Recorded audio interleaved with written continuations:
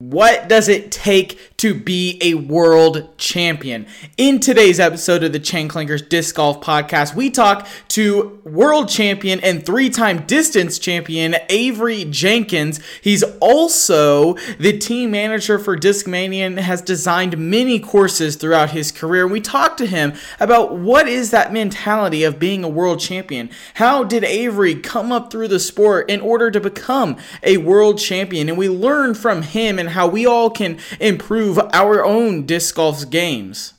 We hear the incredible story of how Avery won his world championship and how he completed something with his sister that probably no other family will be able to do.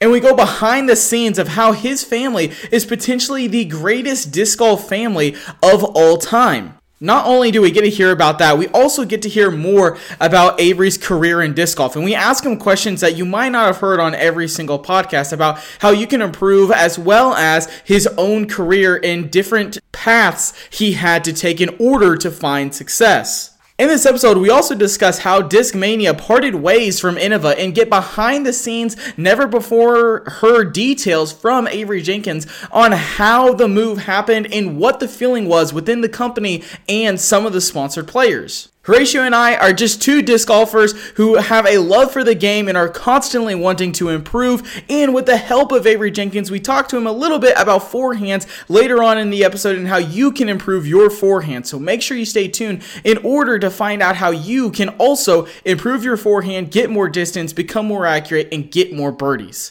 Today's episode is brought to you by our new sponsor, Double G Craft Jerky. Make sure you check them out and use promo code CC10 in order to save 10% on some of their fantastic jerky that they have over there. Let me tell you what, the black pepper jerky, that is some fire over there. So check out what they got going on. Link in the description below. Thank you guys so much for dropping all the ratings and reviews on Spotify and Apple Podcasts. If you're not already subscribed on YouTube, check it out now. We just did an awesome video last week. We've got videos coming out every Wednesday along with the podcast on Monday. And we reviewed the Upper Park Shift bag. So if you're looking at getting a new bag, use promo code Clankers10 over at Upper Park. Get yourself a Shift bag. Check it out. I explain why it's the best bag on the market.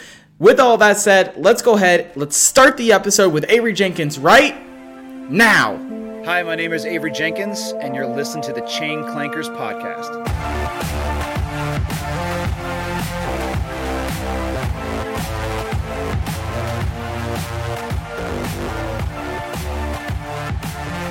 Alrighty, everyone, let's welcome in the 2009 World Champion, three-time distance champion, and the team manager for Discmania, Avery Jenkins. How are we doing tonight, man? Doing great. Thanks for having me on the show. Yeah, super excited to talk to you. You know, I've heard, I guess I knew you were from Oklahoma, but never put one and one together. We're from Wichita, Kansas, so he's just down the road. So I guess kind of like a local. We've had another few local pros on here. How far are you from Ron Converse? He's also an Oklahoma guy. He lives in Blackwell, so he's an hour. You guys are 2 hours away. He's about an hour away. He's played at the Lodge several times.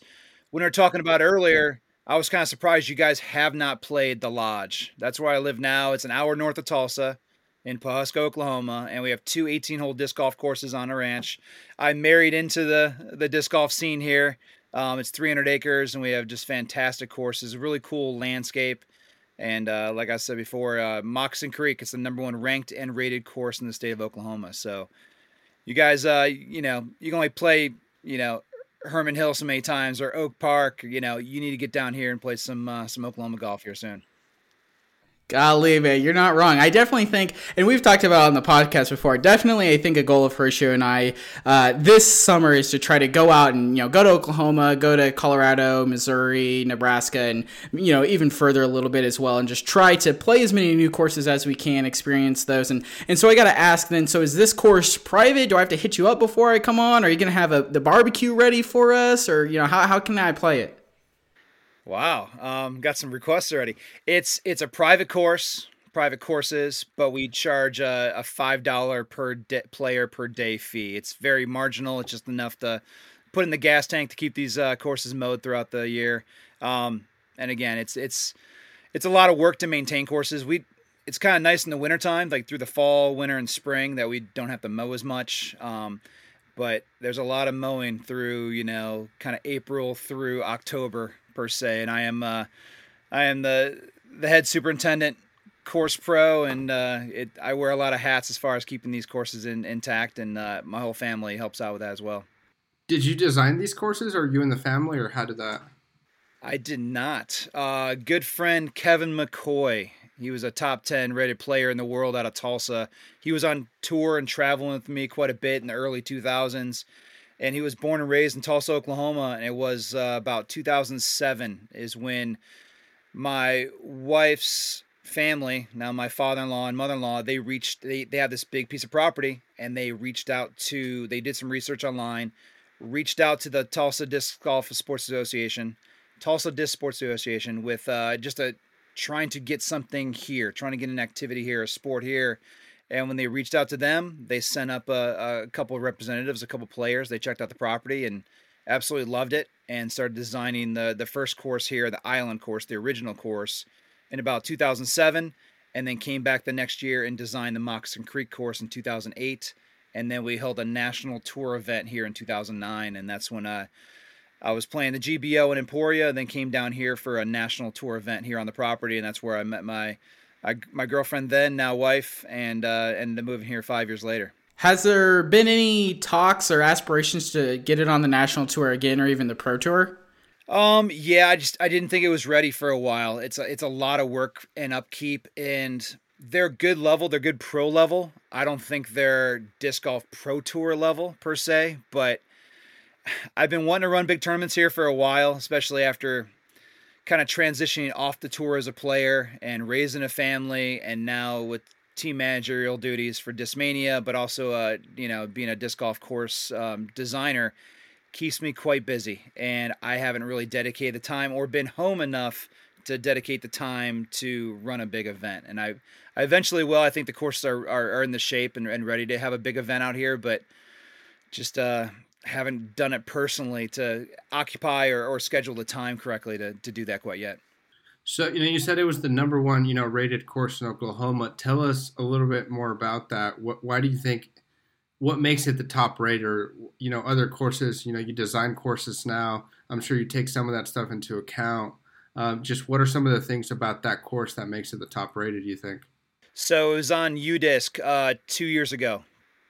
2019, maybe 2000, and then 2020, we were ranked 61st rated course in the world, and the number one rated course in Oklahoma on UDisc and Disc Golf Course Review for the longest time. What makes it that kind of course is just the variety and variation. We have just a multitude of shots, and it's not the longest course in the world. It's 7,500 feet, par 57. So it's 3 par 4s out here. But what it has is just a good mix of holes, good variety of shot shapes out here. A lot of good par 3s, a lot of good par, 350, 335, 385, a couple 400 plus. And then we do have a 700-foot dogleg hole out here, par 4, and then another 655 uphill shot. So it's got a good variety of 3s, 4s with some water hazards, a little bit of elevation in the mix. It's just got a multitude of shots and really cool features out here. It's not typical flat prairie Oklahoma. We got some rocky terrain, and we do got a little bit of elevation out here, which was used correctly. And it plays great. It's just a fun experience for players that come out here, and it's not like playing in a city park or a state park or a golf course. This is ranch golf. It's a little more rugged, a little more raw, a little more rocky, but we maintain these courses perfectly it's been years of just grading the grass and mowing it down and keeping it in tip-top shape throughout the season.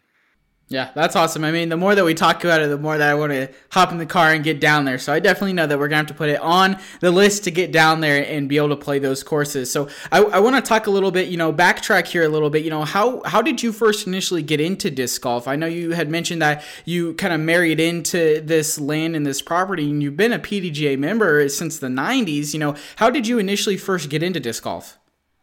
Yeah, I was into disc golf way before I ever came here, that's for sure. I grew up in a disc golf family. I started playing disc golf when I was 6 years old, so I've been playing disc golf for about 37 years at this point. Born into it. Many would say I was conceived in a disc golf basket. with my parents playing early on in the early 80s, mid 80s, travel with them quite a bit when we were family vacations, summer road trips revolved around playing disc golf courses or traveling to tournaments. And so it was always another option. There was basketball, football, baseball, and disc golf. It was always another sport option that I participated in all athletics when I was a kid, and disc golf happened to be one of those. As far as my upbringing in the sport, it was really just kind of playing locally as a kid, playing regionally a little bit, kind of realized where my skill level was, and placing or winning most events when I was younger, and decided to just stick with it and keep up with it. Had a lot of fun doing it, and good family support the entire way. Yeah, we did a little bit of research on you before this episode, and we were just wanting to have a little bit more info, trying to do some due diligence, and never ever connected the two. Come on. We should have, and I'm sure it's probably common sense to most people, but can you tell us who your sister is for those that don't know? Well, everybody does know is the thing. My sister's Valerie Jenkins. She's the commentator for the Disc Golf Pro Tour. You hear her voice every single weekend at all the biggest events. And then my brother-in-law, Nate Doss, they're husband and wife, and they own Bevel Brewery, rocking that. It's the family brewery. It's a family business, and it's kind of nice. They do get to be very involved in disc golf on the side and doing commentary, and I'm so glad they do, and they do a great job at it. But yeah, we're a disc golf family through and through. Me and my sister, 4-time world champion, brother-in-law, 3-time world champion. My mom's actually a 3-time world champion as well, and my dad was a national tour champion a few times. So I grew up around disc golf, and it wasn't just growing up in disc golf as a little hobby. We were fully invested into what disc golf is and what it provided for us. And it's a family that plays together stays together, and we were very kind of surrounded with that mantra that we felt that we were happiest when we were together and participating and playing a sport we love. Yeah, 1000%. And that's really something that kind of shows our pandemic player profile, that literally hear her every single time on commentary and just for whatever reason just did not connect the dots on that. But yeah, so it leads me, obviously I would argue that you probably have the highest pedigree family in disc golf, so many world championships to your guys' names. I gotta ask you, what was your favorite world championship? Was it your world championship, or was it any of your sisters? Well, it's both of ours, for the fact that we won together in 2009. She won the two prior championships in 2007, 2008, and then we won together in 2009 in Kansas City. So that's by far my favorite moment, and my most kind of epic moment that I cherish the most is our championship together. Not only her winning her third, but me winning alongside her and being the only siblings to ever do it, and probably only siblings ever will. Yeah, I mean, that's a pretty sweet record to have, being combined winners. And I just had a daughter back in August, and one of the things is I'm excited, taking her out to disc golf and playing. You're talking about you grew up in that, and you have kids. How are you doing it to where it's something also that they love and enjoy, and not that you're just pushing on them and you're going to love disc golf because I'm a world champion, your aunt's a world champion, and something that they'll eventually maybe not enjoy because it was, just pushed on them. How are you bringing them up in that family, or I guess just making it enjoyable for them? Yeah. Congratulations, by the way. Being a father, there's nothing like it. It's one of the best experiences in the world.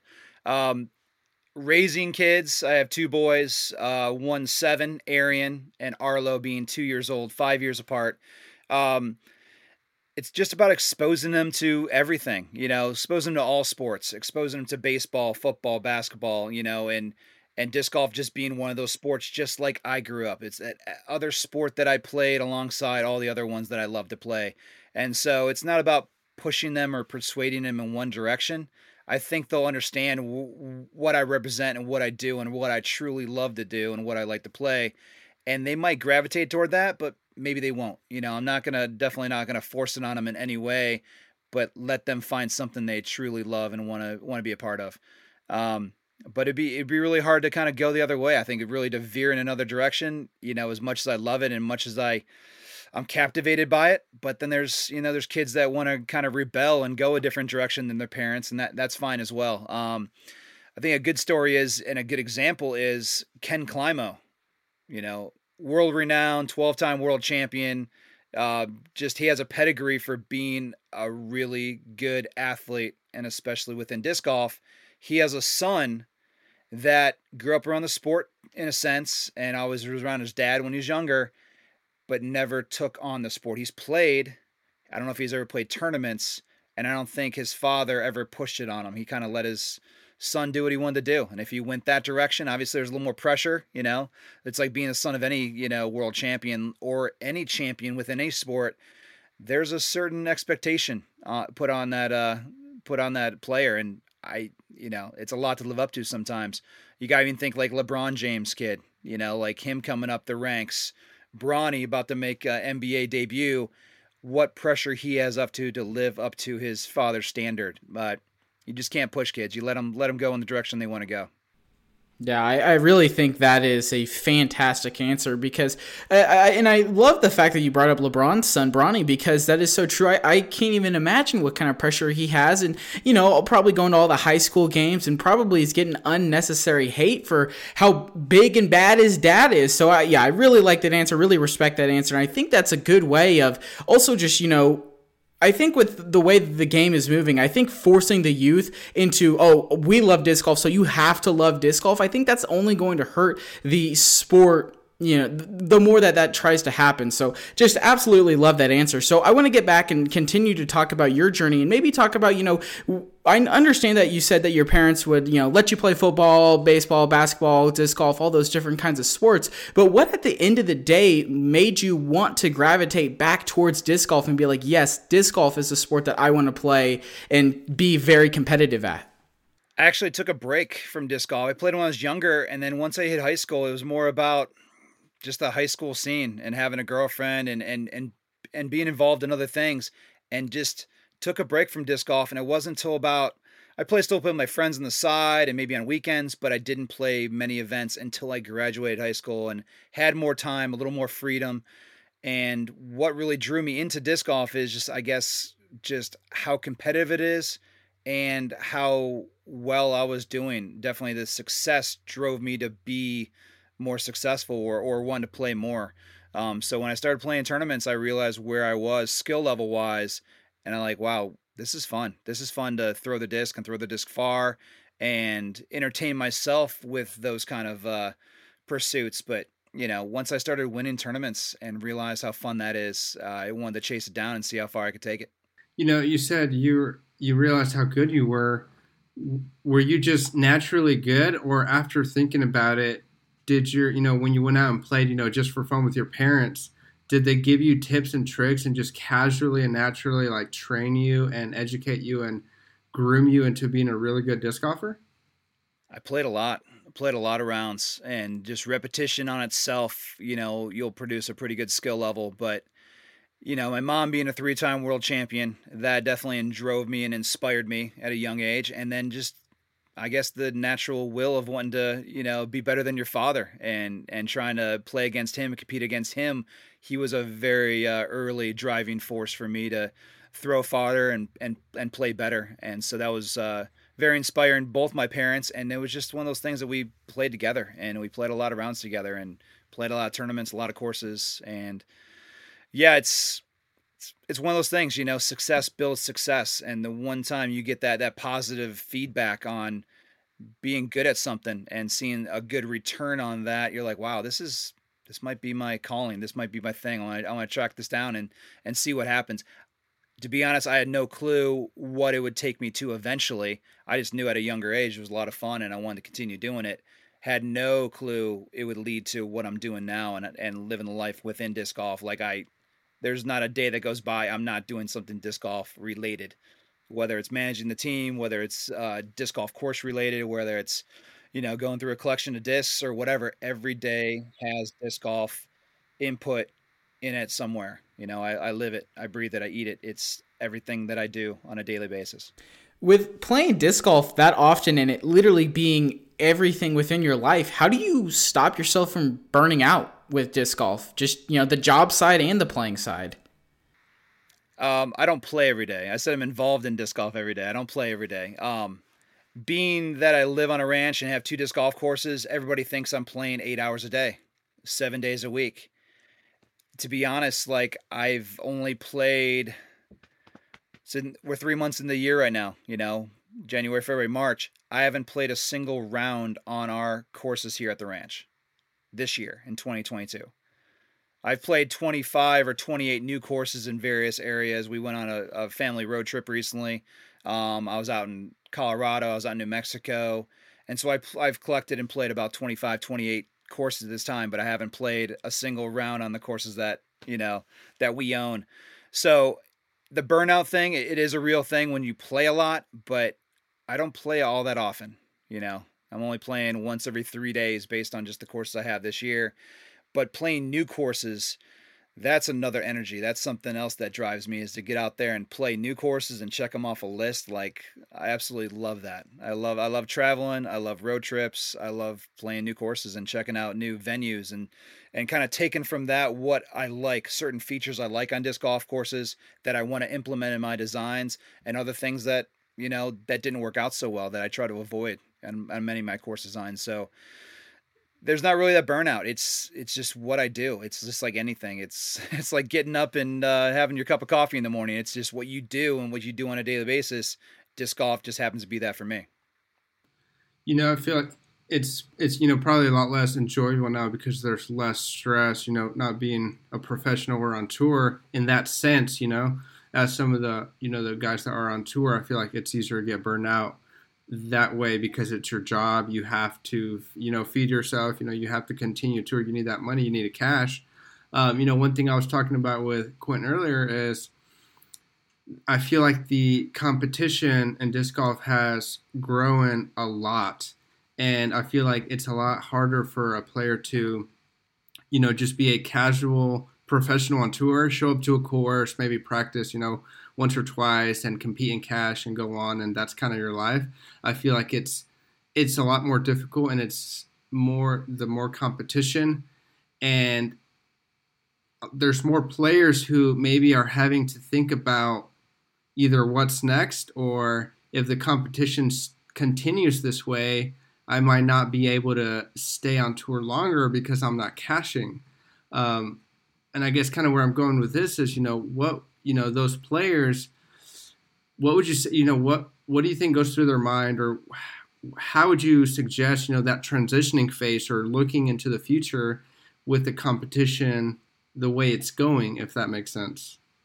So you guys are going on your second year within disc golf and seeing it at a very high competitive level. It's been escalating for years. It's always getting better, and it's going to continue to get better every year. The competition is going to get stiffer, and the players are just going to naturally get better. And it's going to be more challenging for those to compete at a very high level every single weekend. And if you're a mid-level pro, that's cash line kind of pro, it's going to be tough to make it. And that's what it should be. You see in every other profession, the best players are the ones that are playing and surviving and on tour. It is survival of the strongest. And that's the way it should be. When I was traveling and touring, I was one of 10 touring traveling players, possibly less than one of 10. We were traveling in a caravan, and we traveled together, and we're one big disc golf family. Now there's probably close to 50, maybe 60 players on tour that are traveling and playing every weekend. When we were doing it, we were traveling around, playing every weekend, traveling over the country, playing tournaments, and I did it for 15 years straight. In various vehicles and motorhomes and cars and stuff. And we would always show up to these tournament venues where it would be us touring pros versus the local pros, the players that knew the courses really well, and they were decent players in their area. And that was always kind of the battle where we would try to go in there and try to walk away with more money than we put into it. And so nowadays it's definitely more competitive. You look at the standings right now, there's a lot of top pros that are not cashing at tournaments. A lot of 10, 15, 10, 20, 10, 25 rated players that are substantially down the leaderboard quite a bit. And that just shows the level of the game is increasing. There's a lot more of those really, really good players out there dedicating their time to a profession and a career. And it's legitimizing the sport. There's a lot of players actually out there making some pretty good money. throwing some frisbees, and it's amazing, and it's great to see. It's great for the sport. It's great for the growth of the sport, the exposure. It's everything. It's stuff we've talked about for the last 5, 10 years, and it's finally happening now. Yeah, completely agree. And I mean, you're right. You look at baseball, football, basketball, even PGA golf, every single time, if you've got somebody who's just kind of so, or, maybe they're pretty good in college, but they can't really make it in the pro level, they're not going to cash, quote, they're not going to play, they're not going to start, they're not going to have a name in the sport. And so that's the way that disc golf should be also. With it getting more professional and it getting larger, I feel like we're only going to continue to see that. And if you really do want to be a pro and be a touring pro, your life is not only going to have to be disc golf, you're going to have to be good at disc golf. Like, you're not just good, like, you're going to have to take it to the next level and work and grind to be the best in the game. So my next question here, understanding that reality and understanding not everyone's going to be able to do that, I think we've seen some guys and gals take advantage of building a little bit of a name / brand for themselves in the sport, and then being able to go and do other things within the sport, whether it's commentary, making YouTube videos, starting their own business. Do you think that you'll see more, maybe not necessarily mid-level pros, but just more people, I guess, expanding and building disc golf businesses and like phasing themselves out of the game competitively, but instead building something more for the sport to survive longer, I guess? Yeah, you see it a lot. There's a lot of players out there, a lot of player brands out there that they're making it. They're making ends meet, and I guess they're getting from point to point, A to B, every single week, and still playing and still kind of living that dream. But it's again, survival of the fittest. You're only going to be out there if you can play against the best and compete and challenge and get top 10s, top 5s on weekends where you're actually affording to be out there, aside from other sponsorships and everything else that players are getting these days, bonuses, royalties, and such. But yeah, there's a lot of players expanding and going other directions because they're not cutting it on tour, or they're not making those top finishes. And that's, again, you see it in every sport. The best players are the professionals that earn their right to be there, at the highest level. And we know what that group of, 40 to 50 players is in the MPO field, and everybody else is just trying to keep up, right now. And finding other ways within commentary and doing other things. That's great. And maybe they're finding their way and still trying to be involved in disc golf at some capacity. But, I come from an age where you were a player, and that's what you were. That's all you could be, was a player, and you wanted to be the best at being that player. Nowadays, you can go and do other things involving disc golf on tour, doing videos, doing commentary, and that wasn't quite available when we were doing it, which put more focus on to, us being competitive and playing our best. So you said you were on tour for 15 years. That's a very long career, in disc golf touring. So there's some players we see every weekend, on the leader cards or in the top 5, Calvin Heimberg, Ricky, there's probably, 10 names that you'll see in and out during the weekend. And then there's another, 20 to 30 players who are just as good, and we see them one weekend. We don't see them for other few weekends. And then they pop back in. What is, you were on tour for 15 years. Why is that? We're playing, there's bog courses, there's wooded courses. You playing for 15 years. What do you think is the hardest part about staying consistent and being able to compete every weekend, or I guess having a consistent game? Staying healthy is one of them. Being able to, be on tour and be a part of that grind and playing tournaments every weekend. It seems like a very lavish lifestyle, and it's not by any means. It's work. It is work. Once you take it to that level, and there's a lot of, we don't have a lot of downtime. It seems like you'd have all this time. Like, you're just hanging out and you have nothing else to do but play disc golf. There's a lot of driving, a lot of traveling, a lot of preparation, a lot of practice. And then by the time tournament comes, you're playing you used to play 2 rounds a day back in the day. Now there's tee times, you play 1 round a day. But then when a tournament weekend's in, you're focused on your rounds, and you're focused on your tournament for the weekend. And so to answer your question, how'd I do it for 15 years? It's really just staying hungry and staying passionate. Wanting to be out there and compete at a very high level.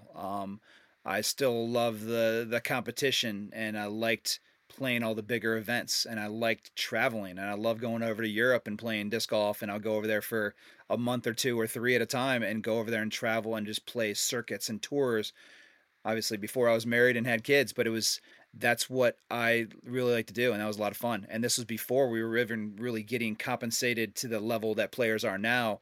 But to be competitive for a long stretch of time is tough, is very tough. And it's definitely a young man's game. There's definitely some, older professionals these days that are surprisingly, very surprisingly good.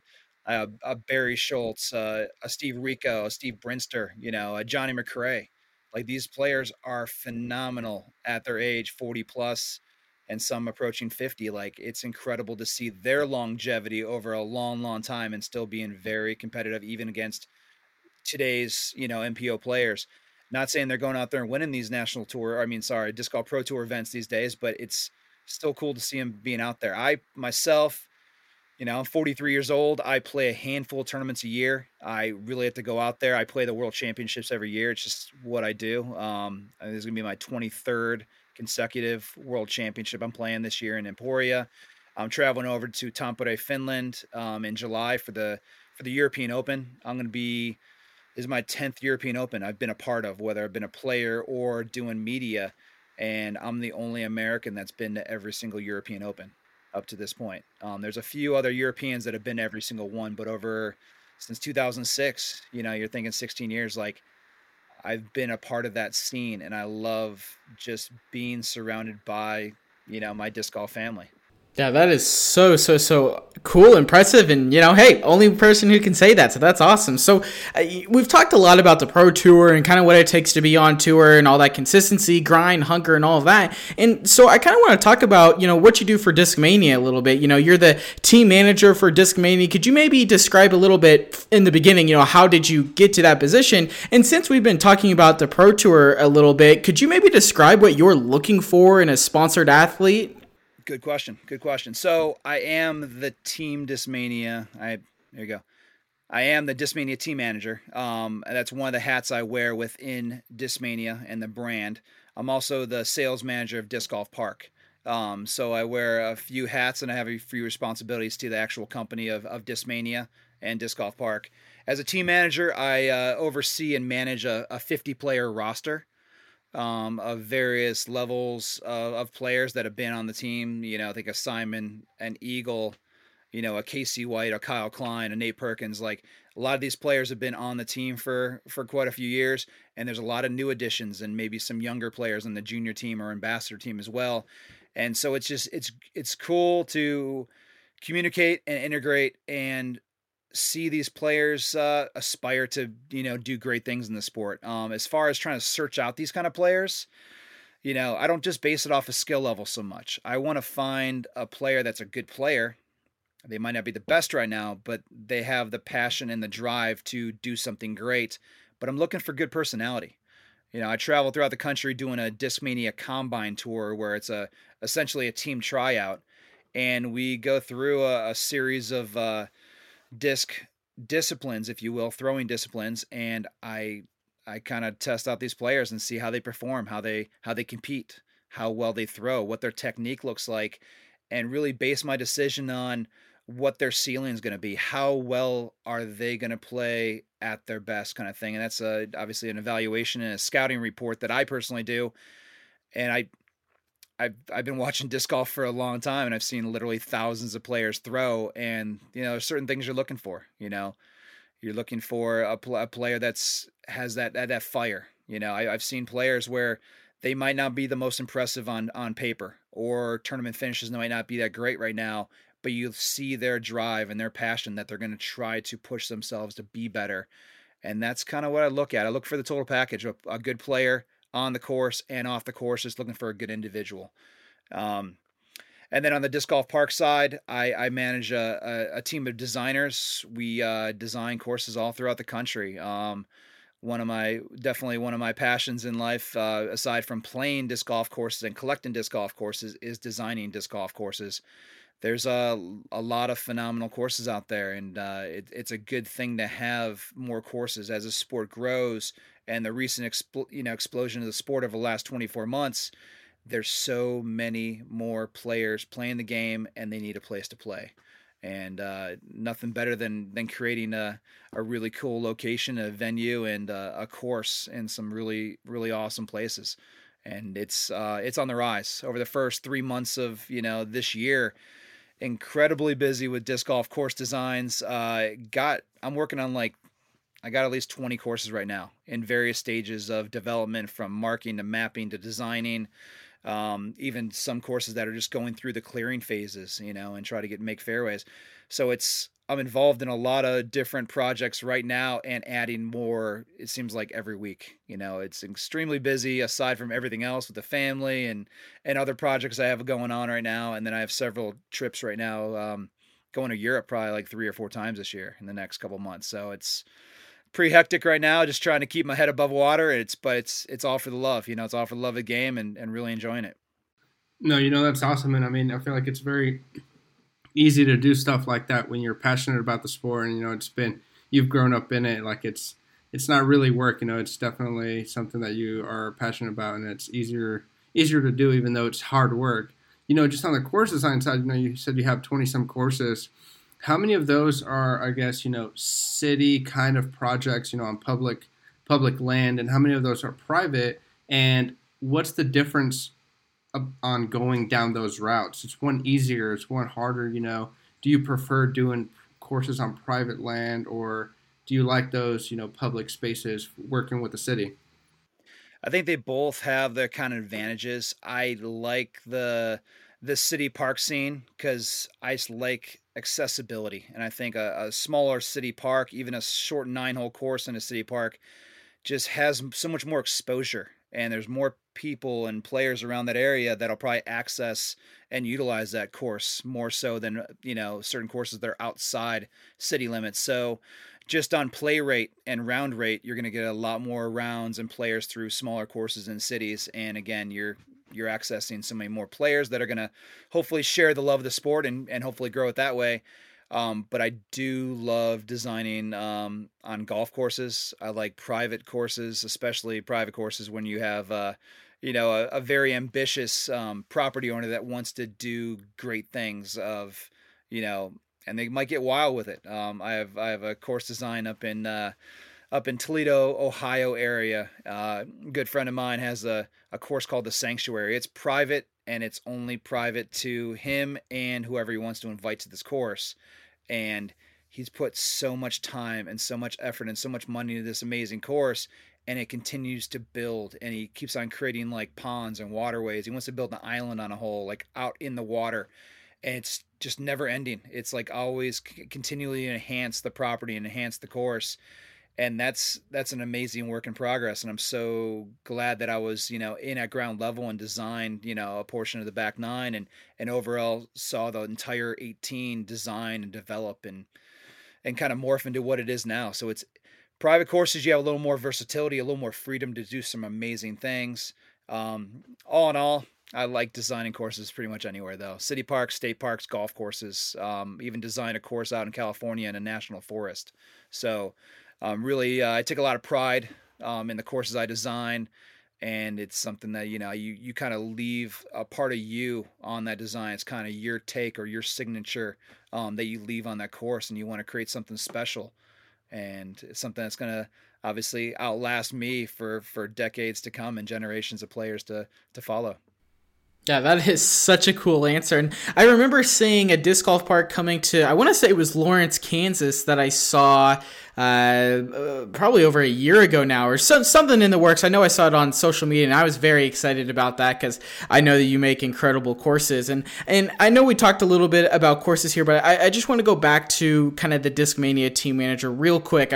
I want to talk about maybe how Discmania decided to start manufacturing their own discs and kind of step away from Innova. And I just kind of wanted to ask you, were you involved in that decision at all? Was there any anxiety within the business about that decision? And did you have any players who, I don't know, were like scared of having to go to a completely brand new plastic disc type? What was that experience like for you and your players? A lot of layers to that question right there. So first off, I was a Innova sponsor player for 20 years, sponsored by Innova Champion Discs out of Southern California. I won my world title with Innova Champion Discs, and still have great friends and great family through Innova Champion. Um, I was sponsored in 2000 is when I got on the team, and took it all the way to 2019, 2020 is when I finally made the full transition to move over to Discmania. I've been with Discmania and kind of crossing over that timeline since 2011. So I've been on the team for 2011 and then working for the company for the last 8 years at this point. So my ties with Innova and Discmania, they run deep. Again, a lot of friends, a lot of family work for both companies, but I saw my future with Discmania. There's a lot more opportunities, a lot more mobility, and a lot more of what I really wanted to chase down as far as being a course designer and being a team manager. So just the opportunity was there, and I wanted to be a part of something great as we grow it. So that being, we were manufacturing our discs with a partnership with Innova since 2006. After about 14 years, things kind of dissolved a little bit.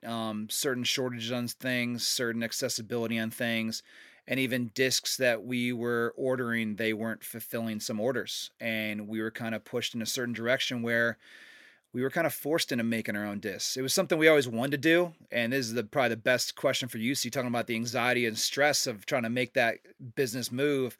We always wanted to make our own discs, and I've talked with UC at length about eventually manufacturing and having our own line of discs, but it's a bold play, and it's an expensive play to have your own warehouse and your own machines to manufacture.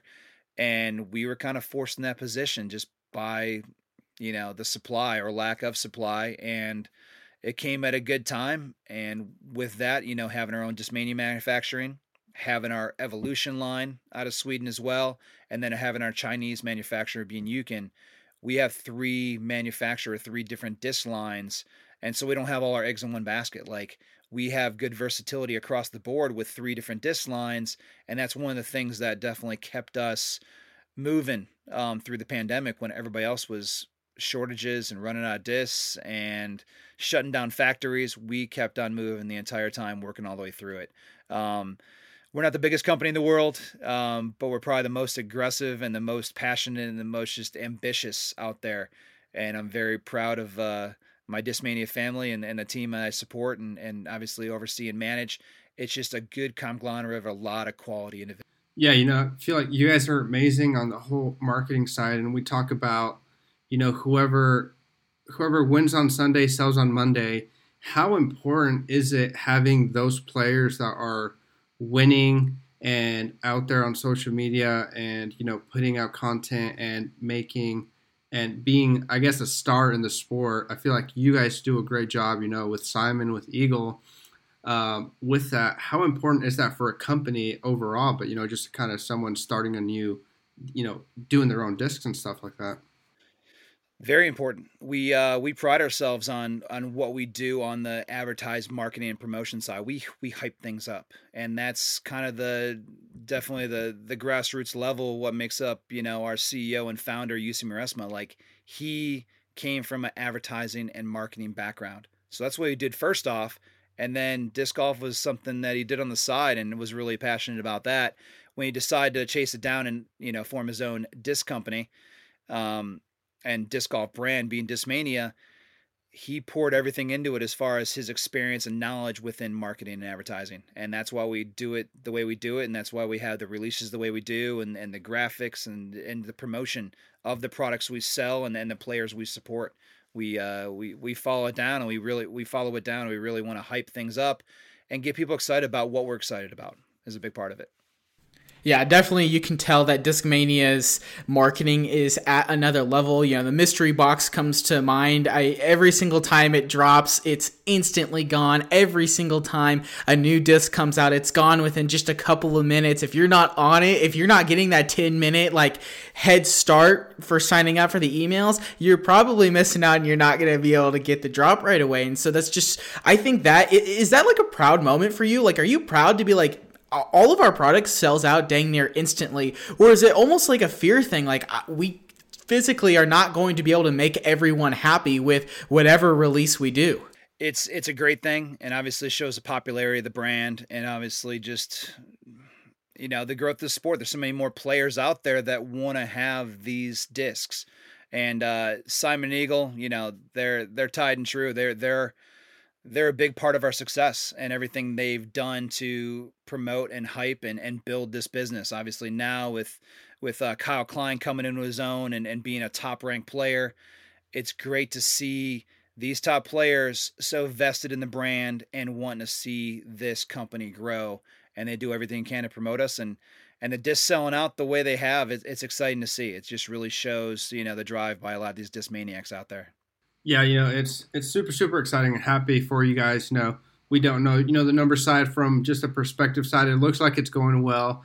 Switching over to doing your own thing. It looks like you guys are doing a great job. Hopefully that success continues. We could talk to you forever, but we want to get the show going. Get you on your way. So one thing we like to do on the show. A lot of our listeners are kind of newer. Also pandemic players wanting to grow their game, improve. We try to give them something instructional, something to take away.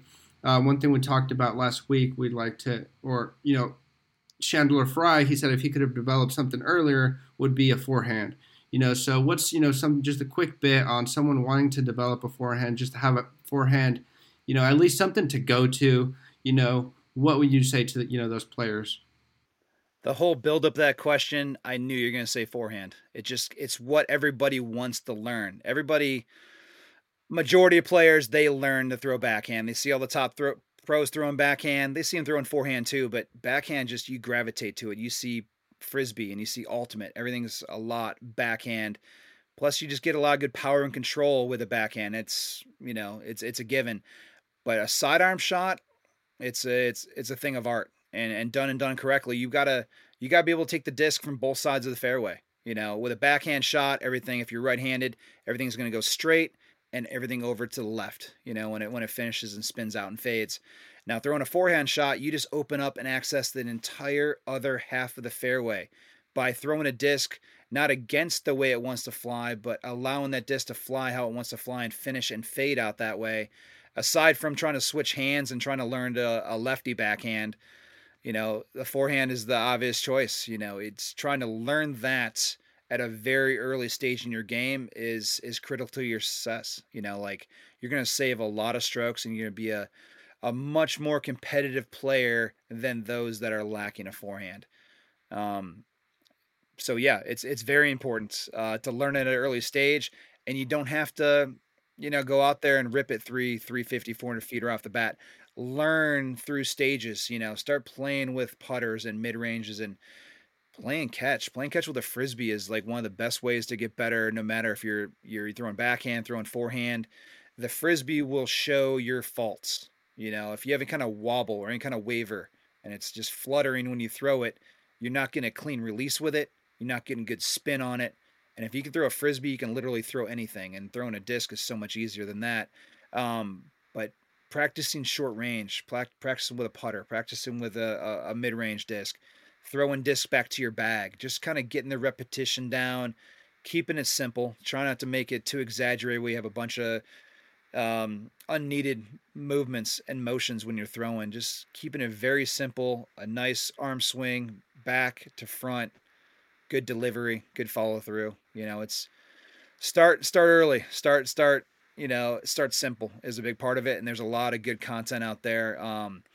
Actually approaching our 10th year anniversary with Deep in the Game. I did a free instructional online tutorial for teaching disc golf. We did 5 episodes, and it was the Discmania Deep in the Game, and it was me and UC producing these videos 10 years ago, and it's been one of the most popular online instructional disc golf videos or collections, and a lot of players come up to me still to this day that I learned by watching you, or I was watching these videos when I started playing, and they've helped me out a lot. So if you're looking for a little more in depth on that, that's a good resource. There's a lot of good videos online and on YouTube. That's where a lot of players learn how to play disc golf these days, by watching top pros in competition, playing tournaments, but they also watching them, on YouTube videos, and there's a lot of instruction out there. Back in the day when we played, we watched, we saw our competitors, we saw top players we're playing against. That's how we learned. Or we might get maybe a little coaching from them or a little side lesson from them, but we didn't have the access to information, especially of being a better player like players do these days. When you're learning to forehand, what are maybe some discs that you would recommend in Discmania's lineup to try out and just kind of experiment with? Should you just go for something that's super overstable and just really practice that left to right kind of flight, or should you try to go with something understable and try to get the disc to go to the left, straight, to the right? What would you say? You're looking for neutrality. You're looking for something that's very neutral. It doesn't have a lot of motion or movement to it. You're looking for a disc that you throw flat, that holds a nice flat straight line and finishes flat and straight down the middle of the fairway. You're not trying to have something where it's overstable or drastically understable that has a lot of motion or movement. It's really hard to predict it and control that kind of disc. So when you're looking for something neutral, something that's going to fly neutral for most skill levels or arm speeds, that's usually what it comes down to. There's a lot of players that throw hard. There's a lot of players that don't throw as hard. But trying to find something that's just going to handle a good wide range of arm speeds. And if you're looking at the Discmania lineup, we have a lot of great putters that fly straight. P2 is what I like, but it's slightly more overstable. I know a lot of players like the Link. A lot of players like the Logic. Those are really straight flying putters. For our mid-range, pretty easy. It's an MD1. It's a mid-range that Simon absolutely loves throwing. It's this mid-range, super neutral in flight. They call it stable. Not overstable, not understable, but stable when it flies straight. And if you put a little angle on it, Anheuser, it'll hold that line. You put a little Heiser angle on it, it holds that line as well. It's just a very controllable disc that you can manipulate and change angles on, and just flies exactly how you want it. And then when you move up in speeds, the FD, the fairway driver, it's been our staple disc. And there's been a lot of other manufacturers making very similar discs because of the success of the FD. And it's just this disc that you can throw straight and hard and flat, and that's how it flies. And you can start changing the angles and doing different things with it, but it's just very predictable, and that's what you want as a newer player, something that's just easy to learn, point and shoot. If you throw it flat and straight, that's the way it goes. And if you want to start kind of experiment with different angles, a Heiser line or Anheuser lines, you can start doing that too, and it's a good way to learn and progress as a player. Awesome. We have our 5 ace round questions that we ask every single person we have on, and I think you just answered our first question of what you would recommend a player go out and buy, Logic, MD1, and FD. I think those are perfect for definitely a new player. You can throw backhand, sidearm. So, I think our first question there is done, Quentin. Yeah, I would agree. So I think then we should get into this hot take because I'm excited to hear it, and then I'll just transition us back into the ace round, and I'll kick us off with question 2. So, Avery, what is your disc golf hot take? So, yeah, my hot take is just everybody wants to be sponsored. Everybody wants to be a sponsored athlete. It's definitely a prestigious thing. It's an accolade that a lot of players, they want justification for what they've done and what they want to accomplish. Everybody wants to be sponsored at some level. Manufacturer sponsors, that's kind of the ticket. That's the higher echelon within our sport now. Obviously, there's not any athletes sponsored by Nike or Adidas or that level outside the sport, but a disc manufacturer sponsorship, making certain, elite teams and having a signature disc and certain royalties. That's everything that you work towards. Nowadays, there's a lot of players that are giving a lot of perks or a lot of things that they may have not earned yet. I'm old school. I come from the old school where you had to go out there and compete and play and win and earn certain things, and not just given certain things because of who you are and what your social media following is and the cool videos you've done. I like players that go out there and earn it the right way. They win and they get moved up. They get top tier, credentials, and they get royalties, they get signature discs, and they get taken care of by that sponsor. And I realize there's a lot more players out there, and there's only certain so many sponsorships to go around, but there's a lot of other companies and, apparel companies to shoe companies to different accessory companies, if you will. A lot of product out there, and there's a lot of little mini sponsorships or pro shop sponsorships, but to be sponsored by a manufacturer at a high level, I just feel it's something that a player needs to earn and not just be given. And that's something, again, I've seen throughout the years, and more so now than ever. And back in the day, there was very few sponsored professional players. And all those players that did, get to that point and were sponsored, they earned it every step of the way. Yeah, I totally agree. I think we saw that this year with some of those new contracts and, maybe other stuff, people jumping around. I feel like there's more money, there's more, because there's more money, and some athletes aren't doing it maybe for that same, that's not the right way to say it, but I guess, do you think that money might ruin the game a little bit? I guess kind of, you're old school, you have to go out and earn it. You're doing it for that passion, the love of disc golf. Do you think that the added money that's coming into the sport might ruin it a little bit or make people play for the wrong reasons? That's a great question, and something I never really thought about. I think everybody's playing for the right reasons. I think everybody's playing because they love the sport and love the game and like to compete. I just really think that a lot of players haven't taken that next step. They haven't done anything. They haven't really done anything or won big tournaments enough to, achieve that and be given that. And so that's one thing I've seen from a lot of new players that have been around for a couple years, and they haven't done anything yet. They haven't even got their feet wet really yet in the sport. And there's players out there that have been doing it for, 8, 10, 12 years that have really, truly been on the grind and been out there winning tournaments and playing long seasons. Those are the ones that, that's the time you start kind of giving these players the perks that they do. A lot of players have been around a couple years and they're signing big money contracts. And again, it's based on social media following and other things that they hype up when they didn't truly deserve that quite yet. Not saying they're not deserving of it, but they haven't deserved it and earned it quite yet.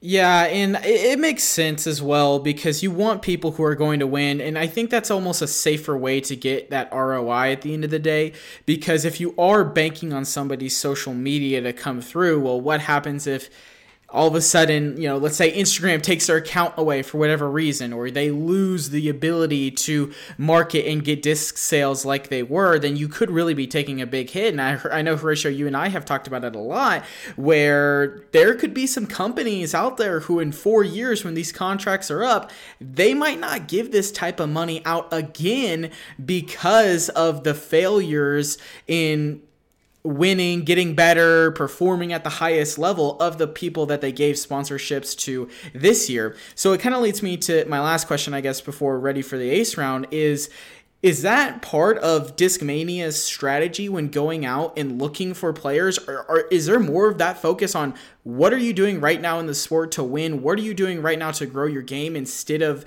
growing your social media, and how can you sell more discs for me? Because obviously the marketing on your own end is very, very good, if not the best. So I don't know, maybe I'm just connecting two dots in my head by myself, but is that something you've ever even thought of before? So what we search for, again, we search for talent, but we also search for good individuals and individuals that represent the company well, whether it's good disc reviews or good social media presence. You're looking for the full package. Again, there's a lot of players out there that aren't even quite that level yet, and they're more that mid-level, or they might not even cash in at tournaments and really put in any kind of show at a Disc Golf Pro Tour event or these big, Elite Series events. And they have a great social media. They have funny clips and funny videos, and they got that kind of popularity because they're a player and they're a pro player, and they might even be on tour at some point. It's the world we live in now. Again, you don't have to be the best to have fans, and that's fine. But it's cool to see the spread of popularity across the board to all levels of play. But again, the ones that truly earn their spot, and again, on the team manager side, I'm looking for good individuals, good players, and players that are going to represent well. And bottom line stuff, you are trying to, at the end of the day, you are trying to sell discs and sell product. And the ones that are, hold true to your brand and your company, it's a good relationship and a good partnership, because that's what sponsorship is. It's not just about the company giving the player all this and all that and everything they want, but it's also about the player giving back to the sponsor in ways that promote and help market and sell product. Yeah, I love that answer. All right, well, hey, let's jump into the ace round. Like I said, we have already covered the first question a little bit earlier. So these are the same 5 questions that we like to ask all of our guests. See how the answers differ, and these are definitely very helpful for those newer players. So we've already talked about discs that you would recommend. Let's talk about what is the favorite course you have played, and what is one course you've yet to play that you have on your bucket list? Wow. An answer I've given for a long time, and very deserving of it. My favorite course in the world, and a course I could play pretty much every day if given the chance, is Järva Disc Golf Park in Stockholm, Sweden. It's been home to many majors, Swedish championships. It's an iconic course within Sweden. It's 27 holes, kind of rolling landscape. It's actually 3 different nines, so it's like a 3-leaf clover, if you will, 1 through 9, 10 through 18, 19 through 27. And what they do for the bigger events or the bigger major events is they play the best 18 holes, but they might have the tee pad of 1 go to the basket of 2, tee pad of 3 go to the basket of 4, and they turn these par threes essentially into long par fours or fives in some cases. And just the way it links up and kind of just the way it all really comes together as far as a full course on 18 level at a very elite, top tournament venue. And it's manicured, pristine, like manicured grass and the beautiful trees and the cool landscape. They got a pro shop on site. They got a restaurant on site, like everything that you'd want to have almost in that disc golf clubhouse, if you will, or country club. They got it. And just they got a cool driving range and people hanging out. It's just, I love the vibe and the feel and energy of what that course brings. It's always been a favorite of mine. And for the longest time, up until the last couple of years, it was the number 1 ranked course in the world, up until about maybe a year and a half ago, 2 years ago, when Maple Hill finally took the reins of that. But Järva has always been a great course for me and a favorite of mine. And so again, I played a lot of courses. As you were mentioning, I just crested and surpassed 1,300 courses throughout the world, 21 countries, 49 states. Always out there collecting, playing, checking out new courses whenever possible. I want to check off some more countries this year is the goal. I'm actually doing a disc golf course design, a disc golf park design in partnership with the Paul Macbeth Foundation. I'm flying over to Montenegro over in Europe. It's just across the water from Italy, south of Croatia, south of Serbia, and there's not another disc golf course for literally hundreds of miles. And so with our partnership with Discmania Disc Golf Park, partnering with the Paul Macbeth Foundation, I'm getting the opportunity to go over there and design a course. And I'm really excited about it. I'm going over there to scout it out in May, and then coming back in June to on the scouting part, I'm scouting it, mapping it, marketing, designing it, and then coming back in June where we're going to do a full build, install, and then do clinics and a grand opening when Paul gets there. So really excited about that, and hopefully, I get another country on the ticket, but also looking to play some other courses while I'm in the area. Maybe a stop in Austria, maybe a stop in Slovenia. There's a few other countries I want to check off the list. But back to your question, is there a course that has been on my list for a while? And there's several. I have a bucket list full of courses I've heard about forever, even newer courses that people are talking about. There's a course we just got brought up today in conversation. There's a course in Columbia, Missouri called Eagles Landing. I know, I think Simon was out there, put together a video. I never saw the video. I think I saw clips maybe. A lot of people are talking about that one. There's a course in Pennsylvania called Muddy Run. It's supposed to be a really, really cool course. Diavola, there's one in North Carolina that ranks fairly high. Hillcrest Farms up in Prince Edward Island up in Canada is another one that's really highly ranked and rated that I want to check out. There's at least a couple dozen courses that are on my wish list that are top rated or ranked courses that I want to play. But I played a majority of the ones that are even, when UDisc releases their top 100, I've played, roughly about 80 or 85 of those. But I'm always in search. I always want to check out the next great thing and see what all the hype's about. And again, learn from what, designers have done, what they implemented, what they added, or certain features they really accented on a course. and see how I can really develop it. And with my expertise, try to, integrate in a lot of course designs that I put in the ground. Yeah, I think that's one of the most beautiful things about disc golf, and also kind of that adds to that allure and addiction, is that the places it takes you, and like just the places that you can discover and going to, and like every course is different. Soccer, basketball, you go play it in a gym, whatever, it's the same. But disc golf, even if you're not a great player, you just going and testing out a new course, different landscape, seeing somewhere else, having a list of how many you can knock out. People get really hooked into that, like how many courses they can play, and adding to those numbers. I think that's one thing that's super, super cool about disc golf. But next question we got for you here is, one tip you would give to yourself when you started out. So real quick, let me add on the last part before you ask this question. It's something that's been on my list for a while, exactly how you described it right there. Like, I want to write an article and really elaborate on exactly what you just said, because you hit it perfectly. A basketball court's a basketball court, and a baseball field's a baseball field. Where does that take you?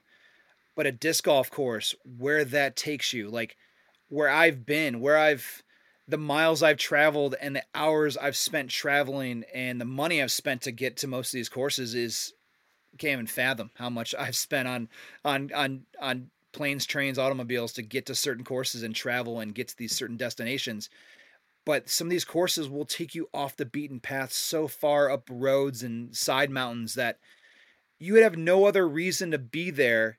Yet there's a disc golf course out there. There's no reason you'd be up on the side of that cliff or on the side of that mountain or out in this pasture back in the woods, other than there's a disc golf course out there that you heard about and your friend told you about, or you saw it online, or you saw a cool video, and you're like going out there on this cool adventure, this disc golf adventure, to go play this cool course. That's where disc golf takes you. It takes you to the off the beaten paths, these really cool areas and properties and destinations that are the things you don't get to experience, and the experience that provides is unmatched. And I want to write in length kind of what I do as a course collector and the courses I played, but that's the reason. That's exactly the reason. You hit it perfectly.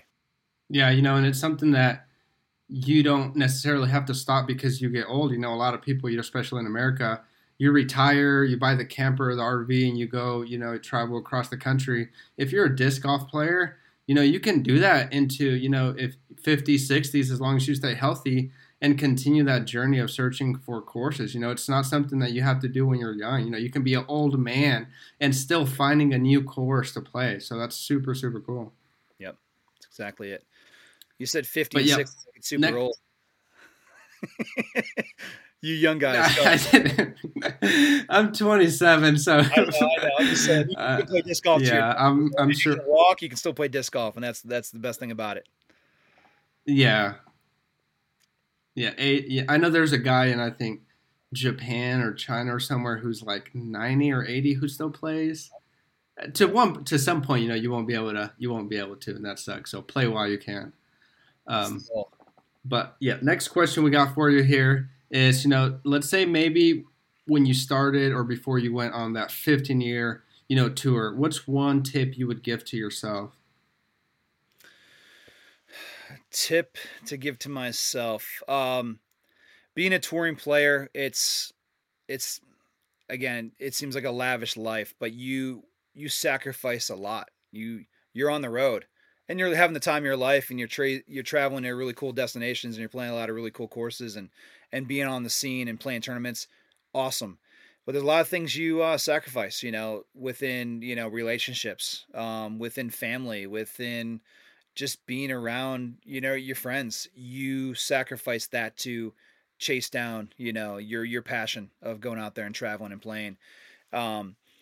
And then one thing I really loved about traveling and being on the tour was I got to enjoy all these places I traveled to. One thing, when I took Simon out on tour in 2014, I was kind of showing him the ropes and showing him what disc golf tour is all about. Disc golf tour means different things to different people. A lot of players, they're out there for just the grind, out there playing tournament weekend to weekend to weekend, traveling, practicing, playing, on to the next A to B kind of thing. And I like the slow roll. I like to enjoy where I'm traveling to. If I'm in Arizona, I'm going to the Grand Canyon. You know, if you're up in New York, you're going to Times Square, you're going to Manhattan. You get to enjoy other things on these travels and on these trips, and it would always call it Monday Fun Day. That was the thing on tour where you set aside Monday after the tournament, a day you're not throwing discs anyways, and going out there and checking out sites and landmarks and cool places to be and just enjoying where you're traveling to. That's a big part of it. So full circle, what's one thing I would advice I'll give to myself? Just slow down and enjoy your travels, enjoy where you're going, where you're going to be, the people and places that you go, and people that you surround yourself with, and the places you go. That's very important.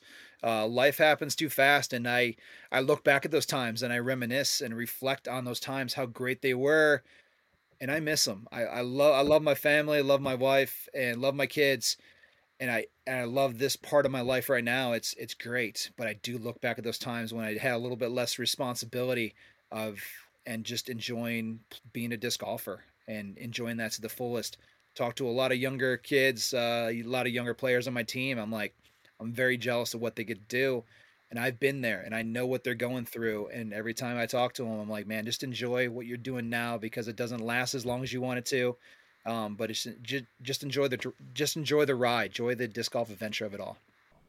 Yeah, absolutely love that. And I think that's something that everyone can, the next time they hit the first tee pad at the course, they can, maybe take an extra deep breath or whatever and just really live in the moment and enjoy it. So yeah, I really love that. Fourth question we have for you, and we have already kind of talked about this in the beginning of the episode. What is your favorite memory in disc golf? I assume we're going to go back to the 2009 World Championship where you both had won the World Championship. If that's the answer, could you maybe describe a little bit more detail? Like, did you know that she had already won the World Championship and you were going to connect the dots, or was it vice versa? Or, maybe just a little bit more behind the scenes. If it's not that, I'd love to hear the answer to it. There's lots of things in the top 10. That's the number one. It's obviously what kind of solidified my place in the sport is the ultimate goal of winning a world championship. That's a goal of every top professional in the sport, is to win a world title. And so, my mom being a three-time world champion, my sister up until that time was a two-time world champion. We're hanging out with Nate Doss and several other friends that are world champions or former world champions. And it's just something you want to be part of that club. It's a very elite, very prestigious club you want to be part of, but it just puts you on this kind of top shelf, and it's a personal thing. It's an accolade that you want to earn for yourself, for no one else but yourself. But playing throughout the week, it was something that was on my mind the entire time. I was so driven, and I just knew it was my time. Not being cocky in any way, but it just felt like everything was aligning and everything was setting up to be what it is and what was supposed to happen. But even going into the finals and the final 9, my sister had it locked down pretty good. She had a pretty good lead before the final 9. She kind of had just a walk in the park final 9 to win it and lock down her third consecutive world title. And we made a promise to each other that if she wins hers, I got to win mine. I got to hold up my end of the bargain. And so when I went out there, played my final 9, it wasn't a walk in the park. And, Josh Anthon, he played out of his mind. He played great. I made a few mistakes. He caught up. We tied after 9 holes, and then we went into a 5-hole sudden death where the next player to win a hole wins the entire tournament. And we battled through, and it finished on the 5th hole where he pulled his shot about 40 to the right. I put mine up there about 22 feet. Him being a phenomenal putter, he makes everything and anything within range of 50. He's a phenomenal putter, really good putter, and he missed wide right on a putt from 40 feet. And it was really the setup for a 22-footer, a putt that I've made literally thousands of times, but under that kind of pressure with thousands of people surrounding you, kind of putting yourself in the moment. And one of the things that I probably loved the most was within that moment, everything kind of slows down, which is weird. And I think people have said it as well, but things slow down. And within me, I was just trying to say to myself, do this again. You've done it. Why is this putt different than any other time you faced this 22-footer in your backyard? And so I kind of just went back to a happy place at the putting basket in my backyard and let everything else disappear. It was just me in the basket.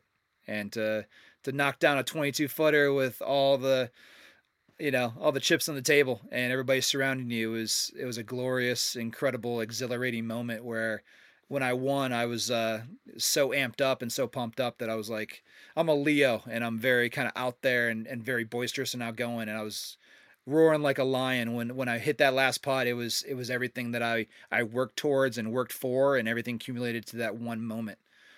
So yeah, it was by far the most special moment that I've had the pleasure of experiencing in the sport of disc golf. I can't imagine your parents, how ecstatic, having two world champions, win the same. I bet they were overjoyed. Pretty special. My dad was caddying for me actually on that final nine, and having both my parents there and my sister there, like, doesn't get any better when you're surrounded by family. My girlfriend, now my wife, Leah, was there, and she was kind of in the background, in the distance. But to have all that good energy and that good vibe of your family and your loved ones around you, it was all good things and meant to be. But it's everything we work towards, like I said, and to be part of that glorious club, elite club, and it's everything we work for decades. All the rainy, cold weekends of out there playing tournaments when you didn't want to. It all came together and made sense why you were doing what you're doing for as long as you have. Yeah, that's amazing. Not many people, can have, those kind of memories, with their families especially. I feel like makes it extra special. But last question we got for you here is, what is the biggest mistake you see new players make? Well, a popular one is throwing discs that they can't handle. There's a lot of top pros. We throw the fastest, farthest flying discs out there. You want to be a top pro, or you want to throw farther, you're going to throw what the top pros are throwing, and you're going to get the speed 12, speed 13 discs. The disc that you need a good strength and good arm speed to really control and put out there at a good distance. And that's probably one of the biggest things, probably the most common answer for any of these questions, was trying to throw a disc that is not suitable for you as a beginner player. But be patient. It's a progress like anything else. You can't just jump into it and think it's throwing a frisbee in the park and it's easy. You think about every other sport that you really got to practice at and put in the hours and the time and the work to get to that level. Basketball to baseball to golf, one of the hardest sports in the entire world. You got to put a lot of time in there, and you can't just think I'm going to pick up a frisbee because I've seen all these other people and that make it look easy and do that. Be patient. Be patient with the process. Work on your game, work short range and build up to mid range and build out longer. Work on your putting game. It's always going to come down to be the most important part of your game. That short game is everything, and just enjoy it. Have fun with it. Don't put any added pressure on yourself. Unless you're playing with you're playing with your buddies and you have money on the line or something. It's not about. It's about having fun, being outside, enjoying one of the best sports in the world, and just enjoying the sport of disc golf. Love that answer, Avery. Love this episode. Man, this was so much fun. Learned a ton from you. Where can people connect with you on social media? Where can maybe if they want you to come out and design their next course, where can people connect with you? That'd be fantastic. All social media platforms, Facebook, Instagram, Twitter. It's a typical Avery Jenkins handle. I don't have a YouTube channel yet. I'm definitely not on TikTok. But I'm very active on the other platforms and can be contacted at any time. A lot of Instagram. I get a lot of contacts, a lot of DMs on Instagram for even business related things as far as disc golf park course designs and such. So it's been great. But man, the popularity of the sport, it's everything we've been waiting for, and I'm very excited to see what the next level is and what the next step is. As being part of the sport for decades now, it's really good time to be alive and really enjoying where this glorious, amazing sport has taken us thus far. Yeah, well, thank you so much for taking the time, sitting down with us. You don't know how much we appreciate it. And one of the great things about this sport, kind of where we are right now, is the ability for, two newer players like us being able to sit down with a world champion and talk about disc golf, about what we love, what disc golf does and brings people together. It's amazing. And we really appreciate, your time. And, best of luck. Can't wait to play some of these courses. I'm sure we'll try to make it down there in Oklahoma this year. go down there in a weekend, check out that course, and who knows, maybe in a few years we see another Jenkins World Champion. That would be really cool. Keep that family legacy going. So super exciting. Best of luck to you this year, your travels. Very, very jealous of you going to Montenegro. That sounds really tough, and hopefully you enjoy yourself.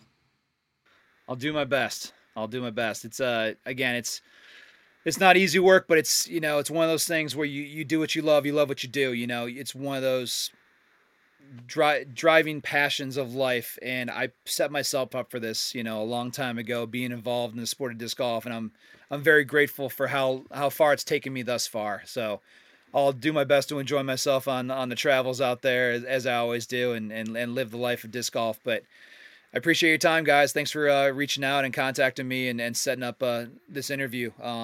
Been great to hear some of these questions. Definitely some questions I haven't answered in the past, which is refreshing as well.